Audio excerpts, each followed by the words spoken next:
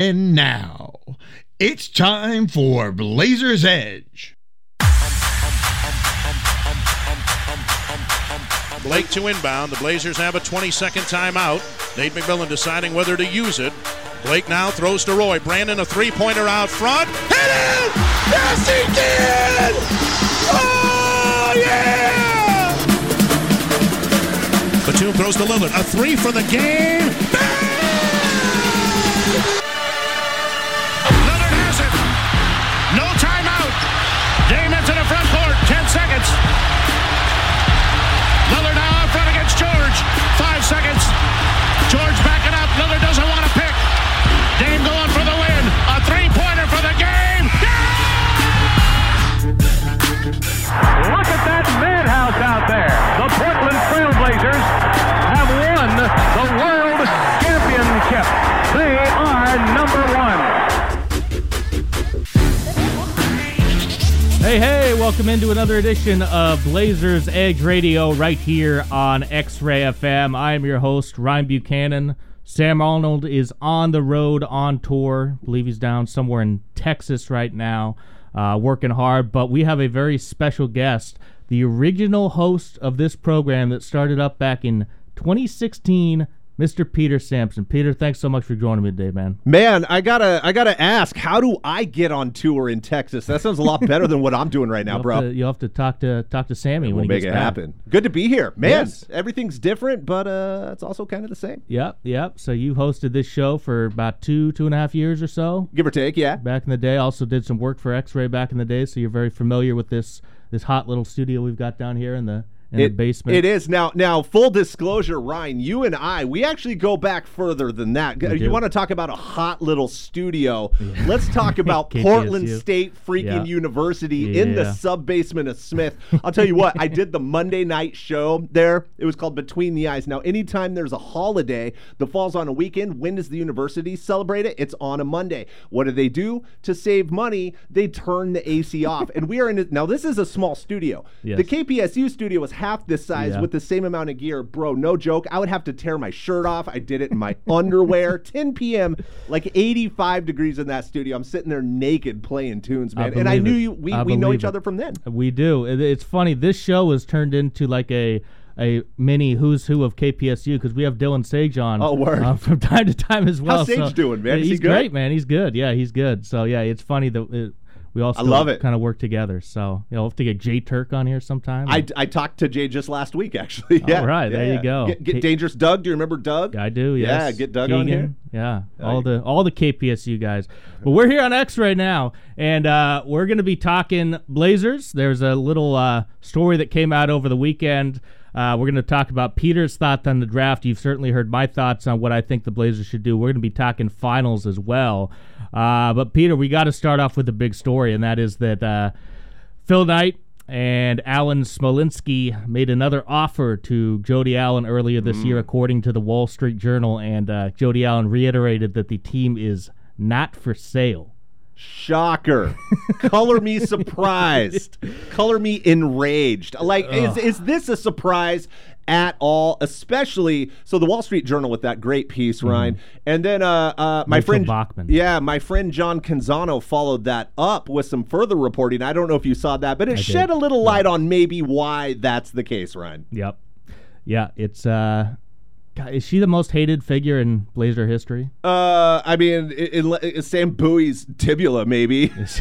Tibia, but yeah, otherwise, gotta be. I was thinking of my Mount Rushmore of most hated Blazer figures. You actually have to be with the Blazer. It can't be an opponent. Raymond Felton. Ray Felton was the first one that came to mind. Jody was 2. Yeah, who else? Gary Payton II got 3rd. Oh, bro. Maybe a bit of recency bias. Off the air, I will give you some dirt on GP2. I can't share it legally. I will tell you off the air. I'll believe it. And then I think 4 is maybe Bob Whitson, going back in the day. Yeah, I agree with that. Now he is the most. He was liked at the beginning. He was liked, then he was hated. But I think time heals all wounds, and I think people look back at Trader Bob a little favorably, and that might change. But because I think it's contrasted with Neil O'Shea tinkering around the margins. Yeah, I gotta put Neil on there too. I think Neil might. I forgot about Neil. That's crazy. I forgot about Neil. But that's beautiful. Can you teach me your ways? Yeah. Oh, God knows we've talked about him enough. But yeah, so I'll bump Bob off, and then I'll put Neil on there. But I think Jody's at the top right now. This is just. And what's so crazy about this too, Ryne, is she's actually kind of opened the pocketbooks and she's let the basketball people make basketball decisions. But the issue is that some of these basketball people, Bert Cold, are in it strictly for themselves. And, I would say it's just to make themselves look good. But now knowing what we know coming out of that Canzano piece, it probably looks like it's to get a big old payday personally. So on one hand, maybe it's not as bad operationally as we've thought, and it's just like, well, allegedly she made her bodyguards dance in their Speedos for her. And allegedly she had bones, smuggled out of Antarctica and Africa. But now it's like, well, maybe these people it's like the Wu-Tang song, man. Cash rules everything around me. Here we are again in the NBA dealing with this. Yeah, God, this story is just infuriating because it happened, I think, what was this, last summer that it first came out, and it kind of went away. We said, okay, we're not going to get Phil. Now we bring it back up, and it's like, God, he's still trying to get the team. This city so desperately wants him to. This fan base so desperately needs a boost of energy that Phil Knight would immediately, now it's weird to say about an 85-year-old man, but he would immediately bring the juice back to this franchise, because you just look at what he did with the Ducks. He is going to open the pocket. It's going to be like when Paul Allen first got to Portland. He is going to do whatever and spend whatever it takes to win. Not only that, he's a Portland guy. He's committed to keeping the team in Portland, keeping the team in his family. So it's just a win-win. And when you contrast that with what we're getting out of Jody Allen, it's a gut punch. Yeah, and the thing for Phil Knight is, you mentioned his age, he's 85. It's a legacy play. It's truly to make this team and this city better. It's not like he's going to be around for 20 more years to run this thing. And teaming with Smolinski is really interesting. He's a real estate developer. He's a co-owner of the Dodgers. Yeah, exactly. He made his fortune in real estate, and he's got the whole vision for the Rose Quarter, which is just a disaster. And it's desperately needed. You see all over the new trend is you build like an entertainment district around your arena. There's hardly. I mean, Dr. Jack's closes like a half hour after the final buzzer. Yeah, and that's like the only part there. There's nothing to do. There's nowhere else after to a go. Blazer game. There's there's no like hip lofts. There's you have the max. 3 lines go through there, but traffic, depending on the time of the day, is a nightmare. The Memorial Coliseum, I understand that it is a memorial. You can't just demolish it, but it's not used properly. The whole vision is the entertainment district. You bring in the WNBA. You revitalize the Blazers. Frankly, Moda Center needs a few renovations. It's already built for hockey. Maybe you can attract hockey as well. We're talking at like a 25, 35-year timeline. Yeah. But all of a sudden, you've expanded the city center. You're bringing in billions of dollars here.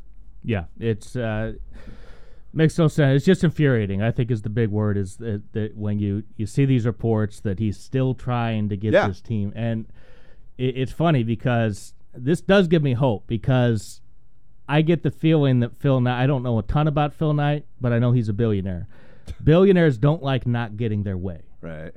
That he does not like the fact that Jody Allen's kind of showing him up here. He is gonna do whatever it takes to get this thing, and that gives me hope, at least. Yeah, and look, none of these, I guess we'll just call them hit pieces on Jody Allen. None of these are coming out without someone in Phil Knight's camp either making it happen or at least giving tacit approval. Adam Silver, as I understand it, is thrilled with the idea of Phil Knight owning the Trail Blazers. Oh, why wouldn't he be? Yeah, and the NBA, there's a clause, they can force a sale, but that's going to get ugly. It's going to get messy, and apparently if it's normal that the executor of an estate can earn a trust management fee of 3 to 5%. Well, if she does hold it for the, quote unquote, it might take 20 years, she's going to be a billionaire in her own right, not just being the sibling of one. So there's a motivation for her, which really sticks fans. Yeah. But Adam Silver, I don't think it's going to happen this summer or anything, but given another year or two, especially after the TV deal, because that's the plausible deniability in all this.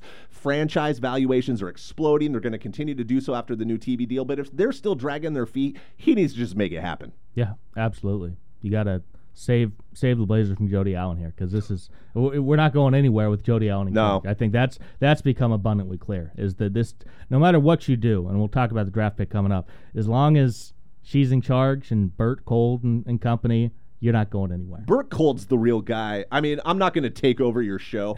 I could rant for the next 48 minutes of this program on Bert Cold. Like, congratulations on being assigned randomly in a lottery to be Paul Allen's roommate in college.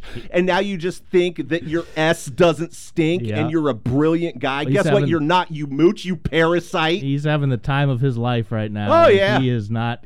It's funny because his name doesn't really get mentioned. It's Jody, but he's just as guilty in all of this. Yeah, Jody's maybe more so. Jody's collecting a fee, selling Paul Allen's art, and quote-unquote deferring to the basketball guys. But that's the issue. The basketball guy is Bert Cold. That's not a basketball guy. You could quibble with Joe Cronin and should they have gone a bigger name, but whatever. At least Joe Cronin is, been in basketball ops for 20 years and is a basketball guy. Bert Cold is just a dude who failed upward. But he failed upward spectacularly. Yeah. I mean, you talk about a rise to fame there. He's not on tour in Texas, so I don't know if he's fully successful. That's right. Maybe we can work on that. But yeah, he's one of the real villains in this too. Don't forget about old Bert Cold, Bert and Jody and the Vulcans. That's enough on that, Peter. We got that. I mean, we can only rehash that so long, but it's just a messy situation, and just God, it would be so nice to get Phil Knight in here and just reinvigorate this franchise, because this franchise needs this. It's not as bad as the Jailblazer days, but you can sense the apathy within the fan base where it's just like, Think about it in hindsight, and not to beleaguer the point, we got a lot to get to, but just real quick in 30 seconds, 20 years from now, we're going to be old men, and we're going to talk about like how great Damian Lillard was, and we know he's great, but in hindsight, the greatness always increases, and it's going to be, he was so phenomenal, the best player in Blazers history, already a top 75 guy in the NBA. Absolutely squandered and Neil Olshey, and then Paul Allen's passing leading to Jody Allen completely wasted it. Completely. Yeah. Arguably the most loyal player in NBA history. And with what he's put up with throughout his career, and then the fact that it's certainly looking like your high point is a Western Conference Finals sweep. I know, man. Don't even get me started. And remember how excited we were about that back in the day. They led every game. Yeah. Oh, yeah. But hey, that team they played is pretty good. That Warriors team. Now, not to get too sidetracked, but let's do it. Speaking of the Warriors, because we talked about this last week with Dylan Sags. So Bob Myers stepping down. So I asked Sags the question: is this the end of the Warriors dynasty? Yes. Because their young players have not panned out. Their core is just getting older and older. You said this is the end. Yes, and Bob Myers stepped down at the perfect time because he knows that. He has to pay Clay and Draymond.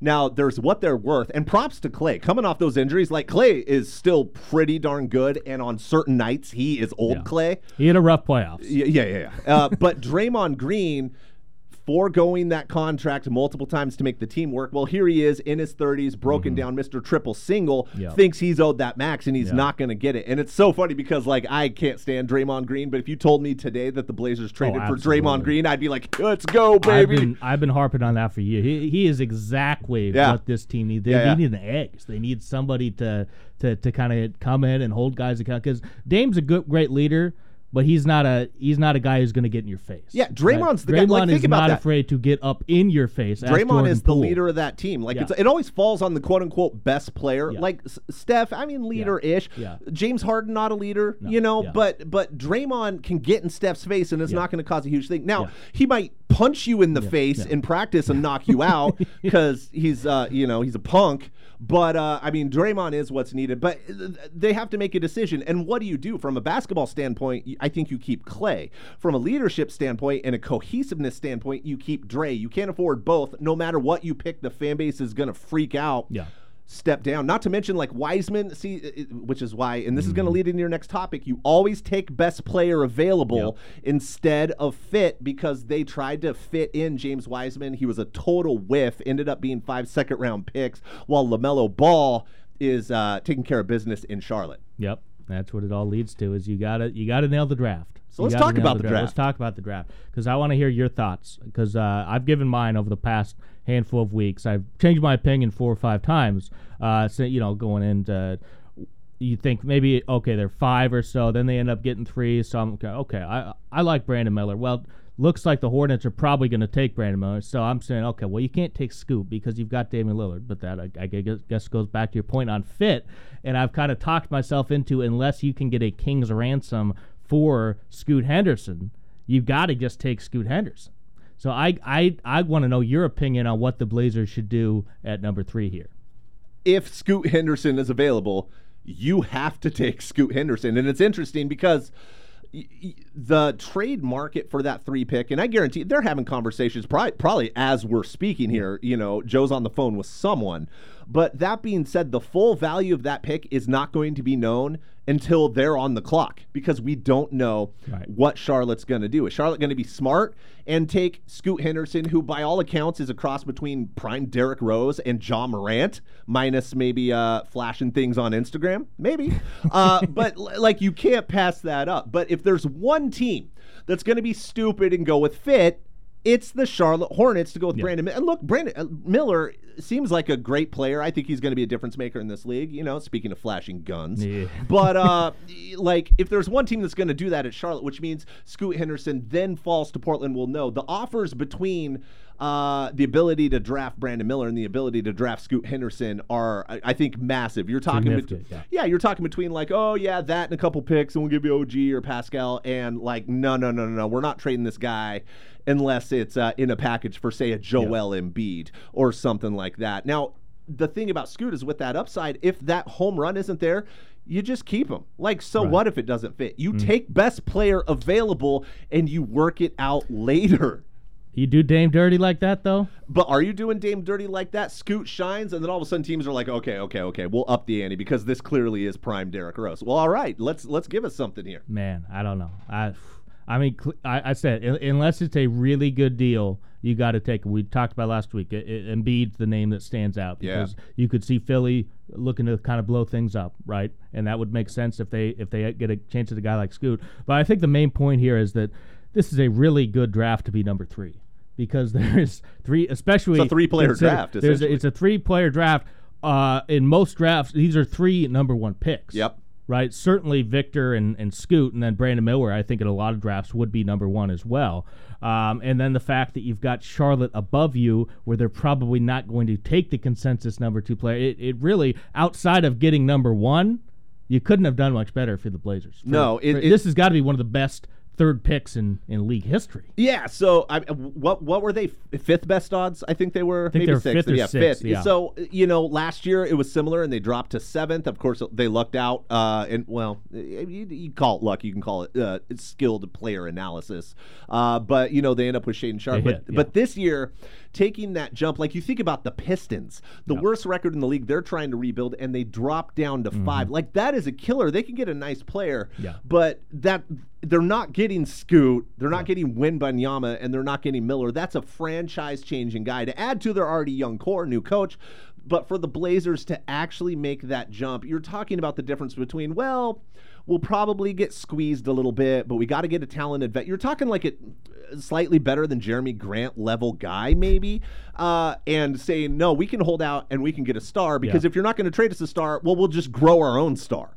Well, this is your life raft. If you look at it, I mean, you don't get too many of these if you're the Blazers, due to a lot of poor decisions over the years.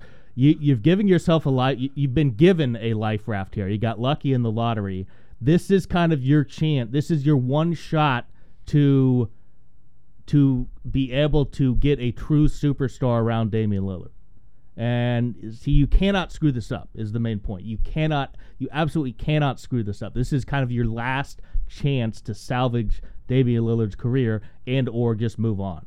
Yeah. So this is just such a critical decision here. And yeah, I'm with you. If it would have to be really good to not take Scoot Henderson. It really would. But I mean, you think about a package.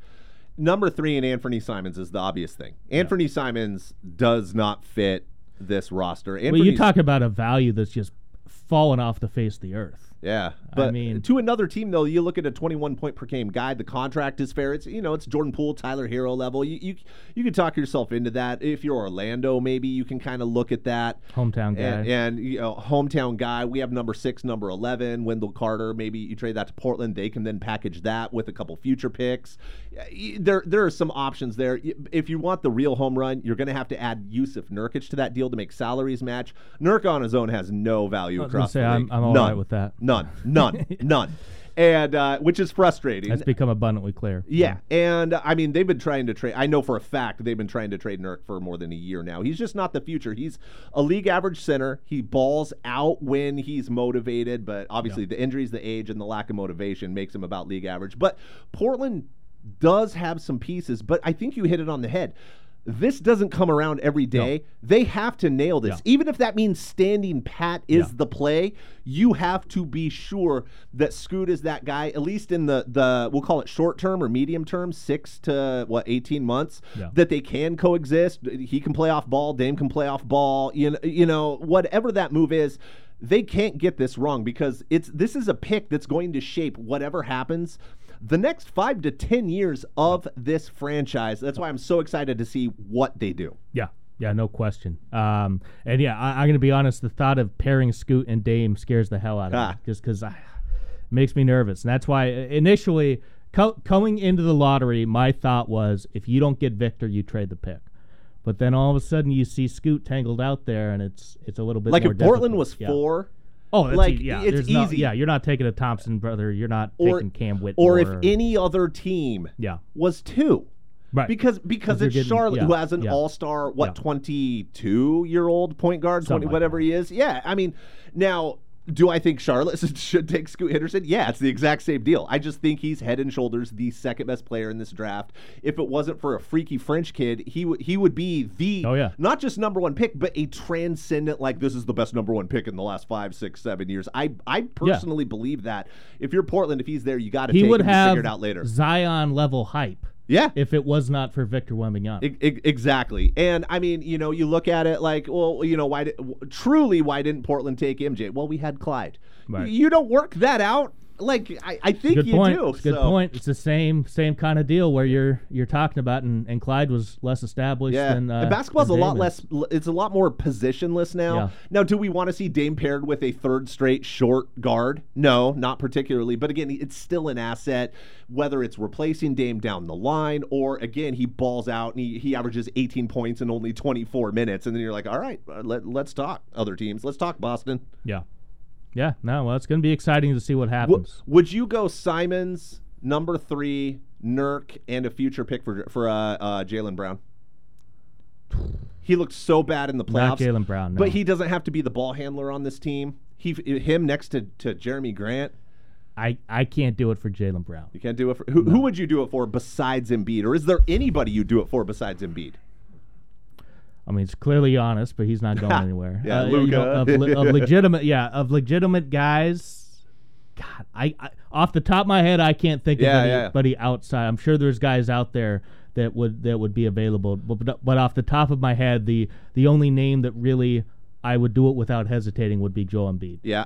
Jaylen Brown, I can't do that. Pascal Siakam, similar situation. I can't do that. Those are good players. Those are really good players, but you need a superstar. I agree. Or a next best thing to a superstar to pair with Damian Lillard for what should be an absolute future superstar in Scoot Henderson. If they do move the pick, I wouldn't be surprised if it ends up being this really complex, like, four-way deal where, Jaylen Brown does get moved, a couple other guys get moved, and Portland ends up with a guy like a Siakam or an OG, but also DeAndre Ayton out of Phoenix. They're done with him. He's got the big salary. Portland needs a big, especially if they're clearly moving an upgrade Nurkic. over Nurk. Yeah, and it's more that Dame-style play. Don't get me wrong. I mean, the Nurk-Dame pick and roll is statistically just a brutal weapon, but how often can you count on it anymore? I don't be surprised to see a more mid-level, like an OG, like not a star, but a really nice fit and a good player combined with Ayton for those assets. Okay. I'm not crazy, but I need the big talent. I think. Yeah, I feel that. Yeah, I just. You've been nickel and diamond for so long that I need the dollar. The Neil O'Shea special, baby. Yeah, Harkless. I need the home run. It's been years of laying down the bunt. I need the long ball. That's okay. Two questions. Okay. Speaking of bunts and long balls, how are you liking the new baseball rules, man? I love it. I love it. I love it. I've watched probably 30 Braves games, 50 overall games this year. So nice so good. that they just And I was skeptical at first. Yeah. But absolutely 100% on board. I love it. That the game needed to move faster. I'm going to Safeco. The one thing I'm curious about, I'm going to Safeco for a long week. I'm gonna Kim is from Michigan, so we're gonna catch the Tigers series. Being in the park with it moving that fast, am I gonna have enough time to drink my beers? Do you know what I'm saying? That was an issue at the start of the year. Yeah. I know there was a couple teams that had to push the beer sales back because they weren't getting enough. Like from money. the 7th to the 8th inning or something like that. Yeah, there you go. It's interesting because I have not been to a game in person since the new rules come into effect. Yeah. So I'm curious how it feels. I'll let you know. Right there, I'll let you know. Doing it next month. And I don't remember my other question, so we'll move on. Okay. Let's move on to the NBA Finals, which was supposed to be our top story this week, and then everything came out with Blazers news, which is obviously going to take precedence here. But the NBA Finals are going on. Game 1 was awful. Denver just a clear domination. Final score was 104-93, but that was not indicative of the game. Miami had a hot fourth quarter for some window dressing there, but Denver just absolutely dominated. And it was curious because we had Dylan Sage on last week, and we had talked about what are the Heat going to do to try to slow down Nikola Jokic? And in Game 1, the answer was throw the kitchen sink at him and make the other guys beat you. Well, the other guys beat you. So Game 2, the adjustment was kind of let Joker do his thing and try and limit the damage and not get the Aaron Gordons, the Jamal Murrays, the Michael Porter Jr.'s involved. And also it helps when you hit a few shots. If you're Miami, they did that. They got off to a great start. Now Denver had a huge run to get back in this game. This was really a game of runs where it's one team and the other. But Miami started strong and they finished strong, and they were able to get the victory despite Joker scoring 41 points. I mean, this was a solid adjustment by Eric Spoelstra to stay, because in Game 1, Joker was at 27 points. He only made 8 field goals. Didn't look to take a bunch of shots, but 10 rebounds, 14 assists. And you had 3 other guys in double figures, with Murray with 26, Gordon with 16, which most of that came in that first quarter when they really kind of put their stamp on the game. Porter hit some shots. Bruce Brown hit some shots. Everybody was getting involved for the Nuggets, where in Game 2, you had Joker, you had Murray hit some shots, but that was about it. And that was the key to success for Miami. And oh, by the way, you had a bunch of different guys step up. Your undrafted trio of Gabe Vincent and Max Strus and Duncan Robinson. Cody Martin has been dealing with an illness, so he hasn't been as much of a player in this series as you saw in the previous series in the Eastern Conference Finals, when I think he should have been the Eastern Conference Finals MVP. But, I mean, when you couple that with the fact that you've got a bunch of different guys involved, Bam Adebayo has found his offensive game. He had a miserable series against the Celtics. You just got to give the Heat so much credit, because I'm going to be honest, and I chronically overreact to Game 1. I've always done that. Every series that happens, I'm ready to call it a series after Game 1. It's just how I am. And it was no different in this guy. Going in, I said Nuggets in 5. And I thought the Heat's best chance was Game 1, because the Nuggets had been off for a week and a half. They're gonna be rusty. They weren't rusty, so I said, okay, Miami's screwed here, right? There's no chance. Either Either Jokic is going to cook or they're going to load up on him and everybody else is going to cook. But the Heat came back and they made this a series, and just the adjustment from game 1 to game 2 was just so critical. And I just can't give Eric Spoelstra enough credit. I don't think he gets nearly enough credit. I feel like he's never talked about as one of the top coaches in the league, but year in and year out, he continues to do this. And you look at this team, like, this is not an NBA Finals roster. No. I mean, the starting lineup is Kevin Love, Jimmy Butler, Bam Adebayo, Gabe Vincent, and Max Strus. Yeah. That's not even a play-in starting 5. Right. I mean, and the fact that they're now 1-1 with a vastly superior Denver Nuggets team, I think certainly you got to give the guys, Duncan Robinson had some huge moments. He was critical getting them back in that game in the fourth quarter. Gabe Vincent's been a revelation. Max Strus got a good start. You've got to give those guys credit. Bam Adebayo, I mentioned bouncing back, but the key for the Heat, I think, is Eric Spoelstra. Yeah, with that, if you want me to, hey, Trailblazers fan, do you want me to break your heart? Word was that a Spoelstra Northwest Portland area reunion could have happened last year, and they went with Chauncey Billups. I was hearing that at the time. So, enjoy that. That might be the biggest whiff in Blazers history. Oh, might be, yeah. I mean, forget MJ. When you have a chance to get a guy that's never been a head coach at any level ever and has questionable personal and legal issues, you jump on that. You take that. And not only that, you give him a 5-year deal, not a 3-year contract. And you do that twice on Sundays. Is he the worst coach, bar none, in the NBA right now? Luke Walton's not here anymore. That's a good point. Steven Silas is an assistant now. Yeah, I think he is, actually. And that's not just because, I live 5 miles from the arena. Yeah, I think he is. It's not an exaggeration to say he is the worst coach in the league. Yeah, it's multiple things. It's how he uses or doesn't use his challenges. At the beginning of this year, they were good because, they go zone, and it's the defense. Well, it took teams all of 2 weeks to scout that out, and then there was never a counter adjustment. But anyway, yes, Eric Spoelstra is such a great coach. And you talk about it's him and Pop and Kerr. Native. Yeah, him, Pop, and Kerr, the 3 longest tenured, as I understand. I mean, there's a reason that but he doesn't get the respect that Pop and Kerr get. He doesn't. That's the thing. It's because you go like, he had LeBron and Wade and all that. And but this is now 2 teams that he dragged to the finals that have no business being in the finals. Oh, but in he has loaded Jimmy Butler. Eastern Conference. Yeah. No, you're 100% you look right. at it this year.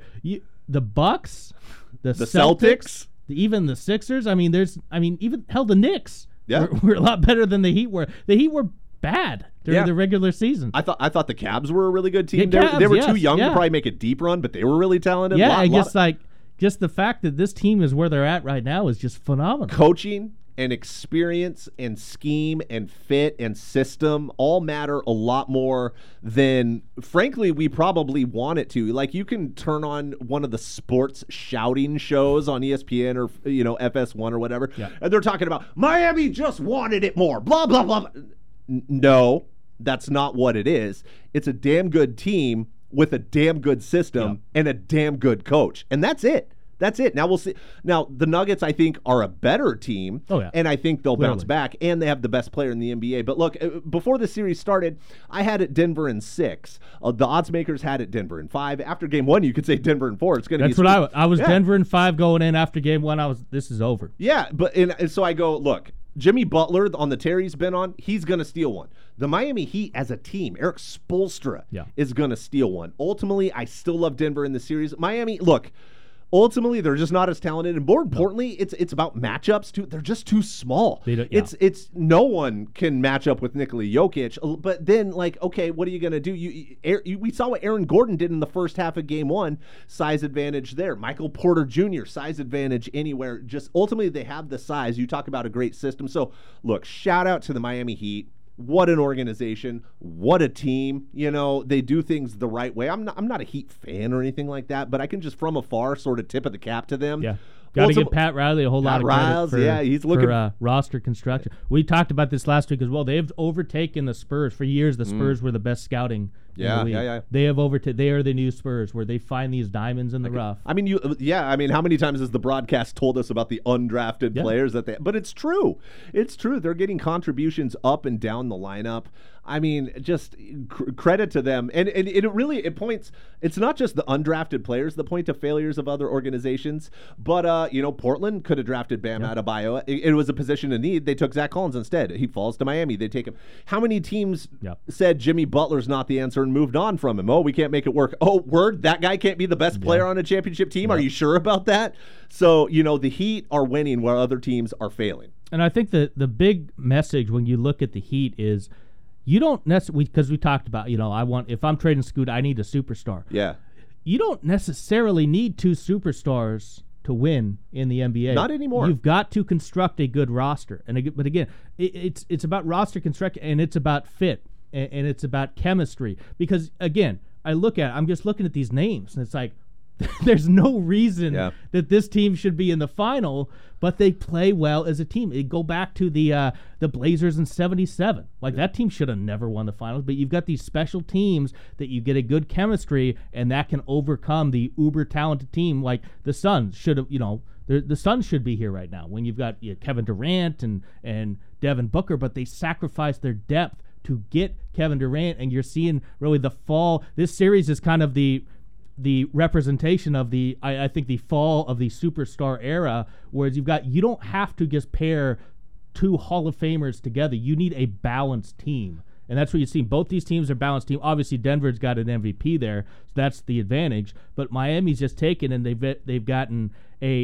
some pretty good players that they've just packed together, and they've just got such a great chemistry that they're a solid team without having overwhelming talent. Yeah, that's why I say, again, don't be surprised if on draft night you end up with a multi-team deal that sends maybe OG or Pascal and DeAndre Ayton to Portland. You have the superstar in Dame, but he needs a team around him that's athletic, that can play some defense. And again, if you're looking for the superstar, which that might also be the thing that happens, but there might be a chance where it feels underwhelming. But once those games actually start, all of a sudden those pieces are fitting. And, well, hey, here we are. We've got Dame. We've got a team that's athletic that can play some defense. Let's win some ball games. Fair. Yeah. And if you look at it, Jeremy Grant's a good player. He's not your second best player on a really good team. No. But if he's your third or fourth best player? Home run, baby. Home run, yeah. And then you look, I think they have another superstar waiting in the wings in Shaedon Sharpe. Oh, yeah. Let's not forget about him. So, yeah, you could talk me into that. I know 20 minutes ago I said I'm only taking Embiid, but you could talk me into that. It would sting at the time. Shaedon Sharpe's the next Paul George, man. Mark it down. He is the next Paul George. And I don't know what your take was when they drafted him. Was it like high risk, high reward? I mean, it was nothing original. Mine was anger. Oh man, I was like, if this works, it's from what I hear, he's the next Kobe. And I would have never guessed that it would have worked in year one. That's the thing, is he hadn't played since high school. He didn't play a minute at Kentucky, and everything was kind of locked down. We didn't really see any workouts. And normally you get the mixtape and you watch it on YouTube. All I could find was like a game as a high school senior, at the academy, and it's like, well, I mean, he's playing against, like, he might as well be playing against me and just dominating. But you're kind of looking like you're looking at the Thompson twins now. It's like, exactly. How do you judge them based off the talent around them? Right, but then you see just the way he, from day one, even starting, like, I'll never forget. It wasn't Summer League because he only played the 5 minutes or whatever. Yeah. But in game one, maybe it was game two, he had this move, and it wasn't one of those crazy dunks. It wasn't hitting his head on the backboard, getting a rebound. But he pump faked a three, and then he stepped back and to the side, full stride. I'm talking, this is like a 4-foot step back from the wing, the longest part of three, and just cashed it. And it was the most Paul George looking move. I think I remember that. Completely repeatable, completely fundamental sound. And I said, combined with that athleticism, this kid is going to be a superstar if he works. Now, I will say, I've heard there were questions about the work ethic this year I could see just watching him. Yeah. The body language, especially early in the year, was not great. Even off the court, like outside of the games, there are questions about gym habits and work ethic. But I guess that sort of resolved itself as more opportunity came. Like once he was starting, all of a sudden he's all in. And I think part of that goes, like, you also hear, you wonder how organized Chauncey Billups is in practice and how buttoned up the team is. You know, they used to be, and you could say what you want about Neil O'Shea, but he ran a buttoned up organization where maybe now not so much. But if Sharpe does the work, I agree, like, superstar in the making. Yeah, no question. We are going to take a quick break. And coming up on the other side, we will have our 3 questions brought to you by New Deal Distillery. Support for X-Ray comes from Pizza Cat, located at 2174 West Burnside Street. Open for dine-in, takeout, and delivery on Wednesday through Saturday evenings. Naturally leavened crusts and local organic ingredients. Vegan and gluten-free options always available. Online ordering available for pickup at pizzacat.com with a K. Or delivery available through Caviar and DoorDash. Support for X-Ray FM comes from Spielman Bagels and Coffee. Opened by Rick Spielman and his son Raph, Spielman has been serving handmade boiled and baked bagels and coffee since 2011. Their flagship store can be found on Southeast 21st and Division, or find one of their other shops on Northwest 23rd and Lovejoy, Northeast 22nd and Broadway, or in Multnomah Village. Support for X-Ray FM comes from Vortex Music Magazine, a chronicle of Portland's musical vortex, both in print and online, featuring concert photography, a live music calendar, and stories of the Portland music scene. You can receive the print mag in the mail each quarter and get swept up in the vortex at vrtxmag.com.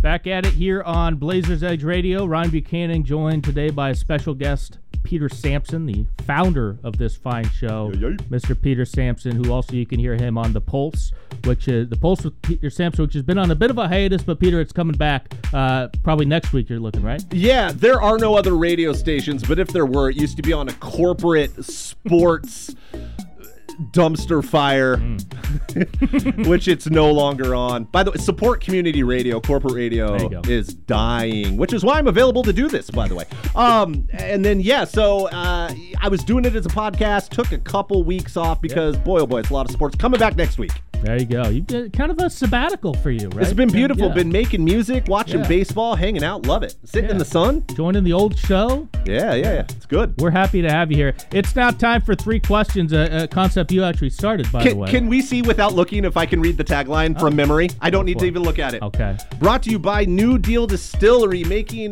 craft vodka, gin, bourbon, rum, rye, liqueurs, and more. New Deal spirits can be found in their tasting room at Southeast 9th and Salmon or a liquor store near you. More information at newdealdistillery.com. Pretty damn close. Okay. Pretty damn close. The wordage was a bit off in there, but you got the main points. All They've right. also been coming at you since 2004. Oh, word. Well, that was pretty damn impressive for not doing it for, 5 years now? Yeah, something like that. All right, Stephen Glickman, what's our first question this week? Before we do the 3 questions, I just have to point out that the only thing I've ever been right about is Shaden Sharp. Yeah, you're right. See, he knows. I was the Shaden only one Sharp, who predicted that could work out well. Yeah. I will give you credit for But that. that's the only thing I've gotten right. Hey, all it takes is one. All right, question number 1. Can Monty Williams lead the Pistons to the playoffs in year 1? Pistons got themselves a new coach, and it's a hot name, Monty Williams. I know there's a lot of hope that maybe the Pistons would try to poach one Chauncey Billups from here, but they got a good coach in Monty Williams. Didn't quite work out in Phoenix, rough ending to their season the last couple of years after that finals run 2 years ago. But now you go in with a very solid core. Now they're still smarting from getting hosed in the draft here, but because they could have had a really, really good core. But I mean, still, you're looking. Cade Cunningham's going to come back healthy. Jaden Ivey had a really solid rookie year. Jalen Duren had a really good rookie year.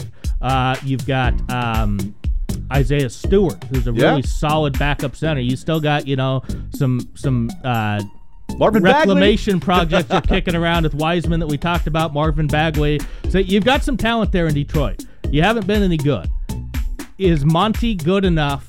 And with the team, with another year of this young team building up some chemistry, it hurts Cade missing most of last year, kind of a lost year for him. But is this team good enough to get to the actual playoffs, not the play-in? Can they make the 8th seed in year 1? No. If they had drafted where they were supposed to, yes. If they get a top 3? Yeah. But and look, Monty, I think historically gets a lot out of maybe not great teams or average teams. And I like the hire there. He's a great head coach. I wish Portland had gone for him. But ultimately, I think it's going to take a little time to gel. I think he's got to figure out some of those reclamation projects. I wonder about Cade Cunningham coming off the injury, if there's a little bit of rust. I'm not worried about his health. Mm-hmm. Like, they essentially, he could have come back last year if they weren't tanking. But I just think it's going to take a little time to gel. Look for them to make the playoffs the following year. Okay. But it's another year in the back end of the lottery for Detroit. Yeah, they get hosed. They're picking 5. They did. They got screwed, man. I felt so bad for them. Yep, they get 5. And I'm looking at Jarris Walker for them. I think that would make a lot of sense. Add to that front court. Yeah, absolutely. I'd rather go with him over a Thompson twin if you're Detroit there, because you've already got your backcourt. Well, yeah, without a doubt. I think that's what you got to do. Yeah. So I'm going Jarris Walker there. I'm gonna buy. I think they're the team. Every year there's a team that does a little bit better than they're supposed to. There's a year or two ahead of schedule. T-Wolves 2 years ago. Yes. Who was it last year? You could say the Kings, but you could also say Cleveland 2 years ago. I'll say the Kings last year. Cleveland, Atlanta a few years back, which I called, by the way, the year that they made their run. Trae Young sure burned them out, though, didn't he? It hasn't aged well, but you remember a couple years ago they were a really good team. They were the darlings of the week. I can see Detroit now. It relies so heavily on Cade coming back and finding his form. Right. But if he does, I think that this team has got a chance to be like a Cleveland. I'm not saying they're going to get the 4th seed, but they're a team that you don't want to play in that play-in because they're young and they're hungry and they're building chemistry and they've got a nice veteran coach to work with them. I'm buying in. I'd say they can make the playoffs this year. I like it. Really quick before we get to question 2, my prediction for team that is going to shock people and be better, take that leap. The Orlando Magic were absolutely the league pass team to watch last year. Great, yeah. So fun, so much talent. If Jonathan Isaac can play at all, not to mention they have pick 6, 11, they have Anthony or Suggs to maybe deal one, I think they might take the leap next year. Well, with Sacramento this year, and you look at, there's a lot of similarities between Sacramento and Orlando, where every year they're like, okay, this is the year they're going to figure it out. Sacramento finally had their year last year. I could see Orlando. There were times this season where they looked like a bona fide playoff team. Watching him play. Oh, without a doubt. Yeah. Bull going nuts. Yeah. First 2 weeks, he was most improved. But and I was kind of shocked they didn't make the play-in because with all the talent they had, they fell off there. But yeah, I would definitely co-sign on that as well. Question number 2. Ryan, I was just wondering, is Jarris Walker this year's Saddiq Bey for you? In terms of just guy I really like? Big guy, physical guy, power forward that you really like. Yeah, I would say so. I love Saddiq Bey coming out. I was hoping the Blazers drafted him back whenever that draft was that he was picked. And he was on Detroit, and they obviously moved him on. But, yeah, I would say it's just a guy that is going to be ready to go in right away, and he's going to know his role. He's not a superstar, but he's a really, really good role player, in my opinion, and he's going to help a team right away. So, yeah, I think there's a lot of similarities there. Okay, question 2. Did the Suns downgrade at coach? So the Suns move on from Monty Williams. They bring in Frank Vogel, 2020 NBA champion coach Frank Vogel. Peter. Careful what you wish for, Frank. Did the Suns downgrade? Yes and no, and that's a cop-out answer. Okay. I think from a cohesiveness and an X's and O's standpoint, they did. But look, Frank Vogel is willing to be the fall guy in the punching bag for big ego players. He did it in LA. None of that was his fault, but he took the hit. Now he's going to do the same thing for the now big ego, big name Phoenix Suns.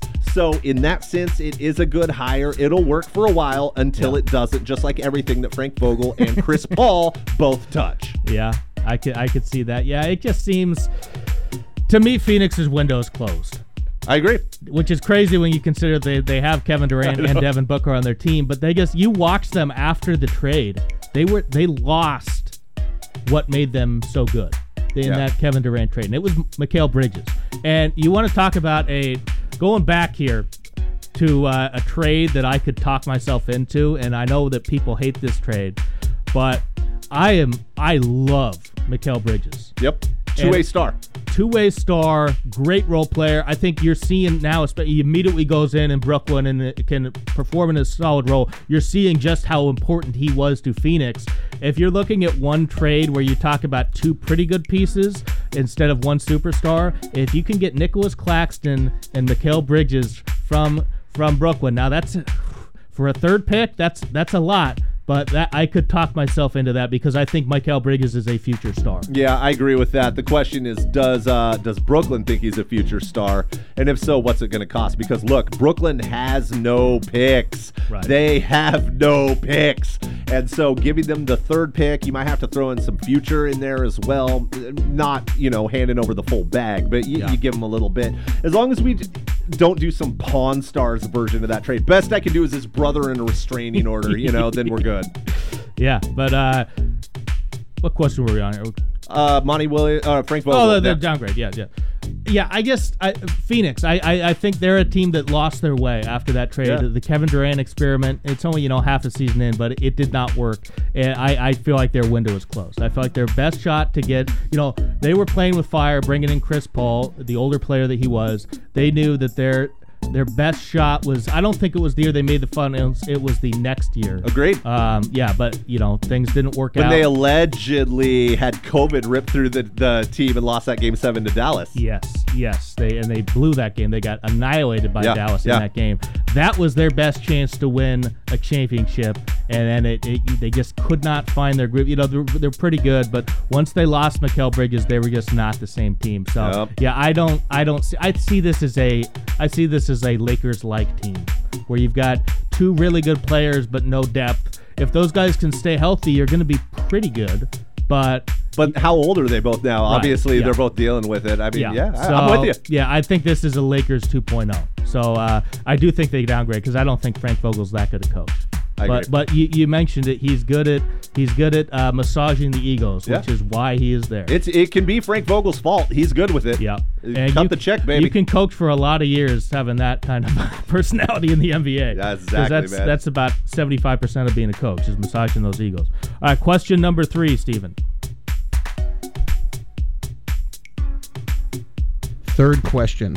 Sorry, I'm doing a little bit of training here today, okay. so this show can run on seamlessly for years to come. In perpetuity.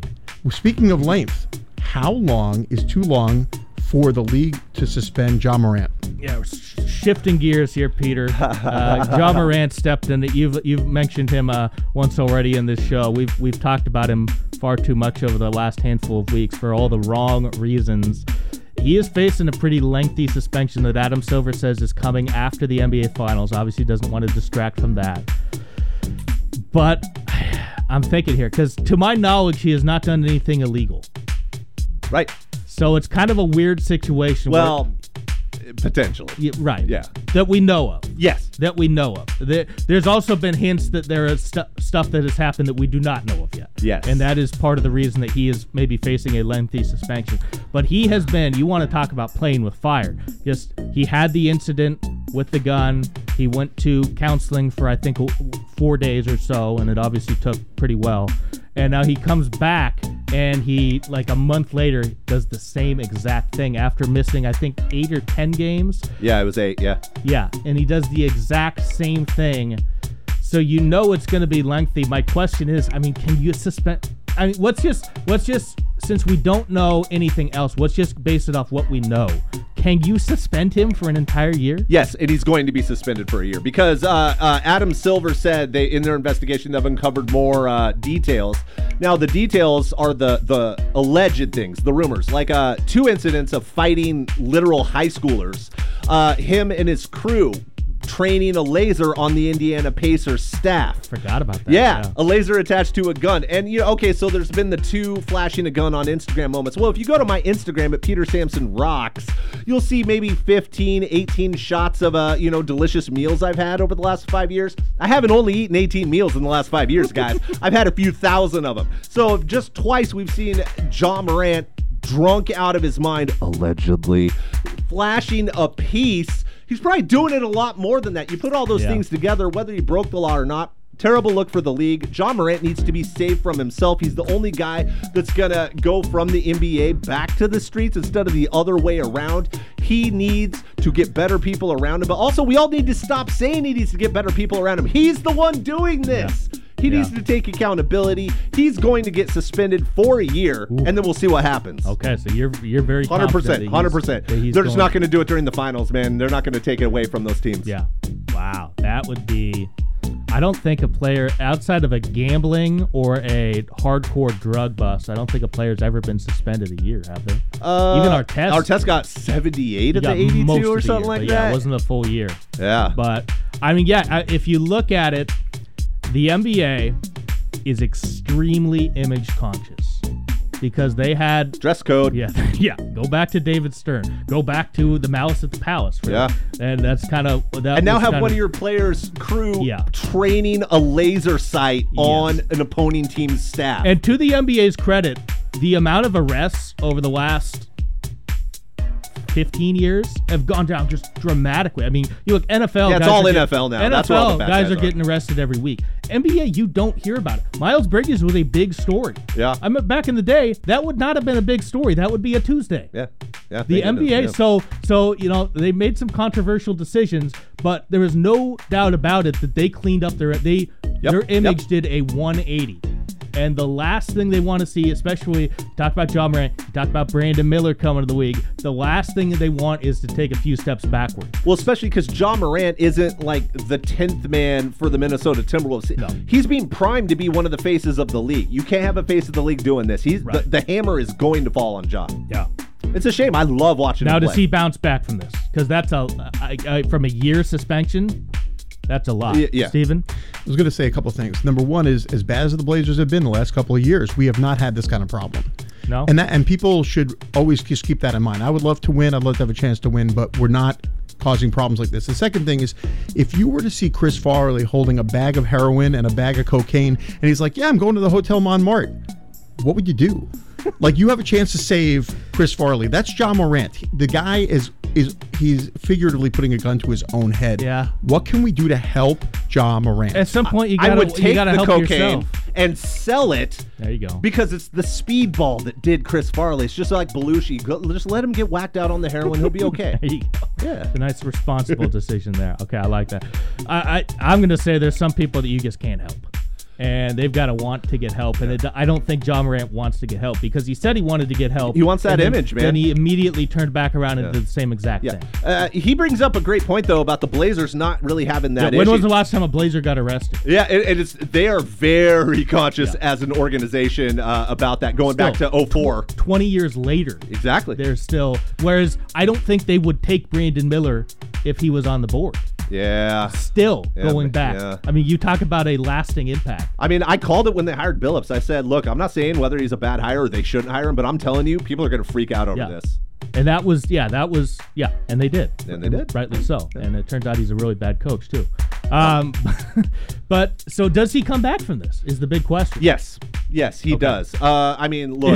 Is this what gets through to him? Is a year? Because that's the other factor of it is they're looking to send a message, and 8 to 10 games is not going to cut it. No, but losing a year of salary, losing a year of your prime, losing your endorsements. Ultimately, I think this is going to cost John Morant about $50 or $60 million.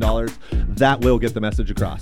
They need to lock him in a room with Michael Vick, and Michael Vick could explain to him what it means to have your reputation ruined and lose 9-figure deals. And then Deshaun Watson bursts through like the Kool-Aid man and says, it's all good, folks. You'll be fine.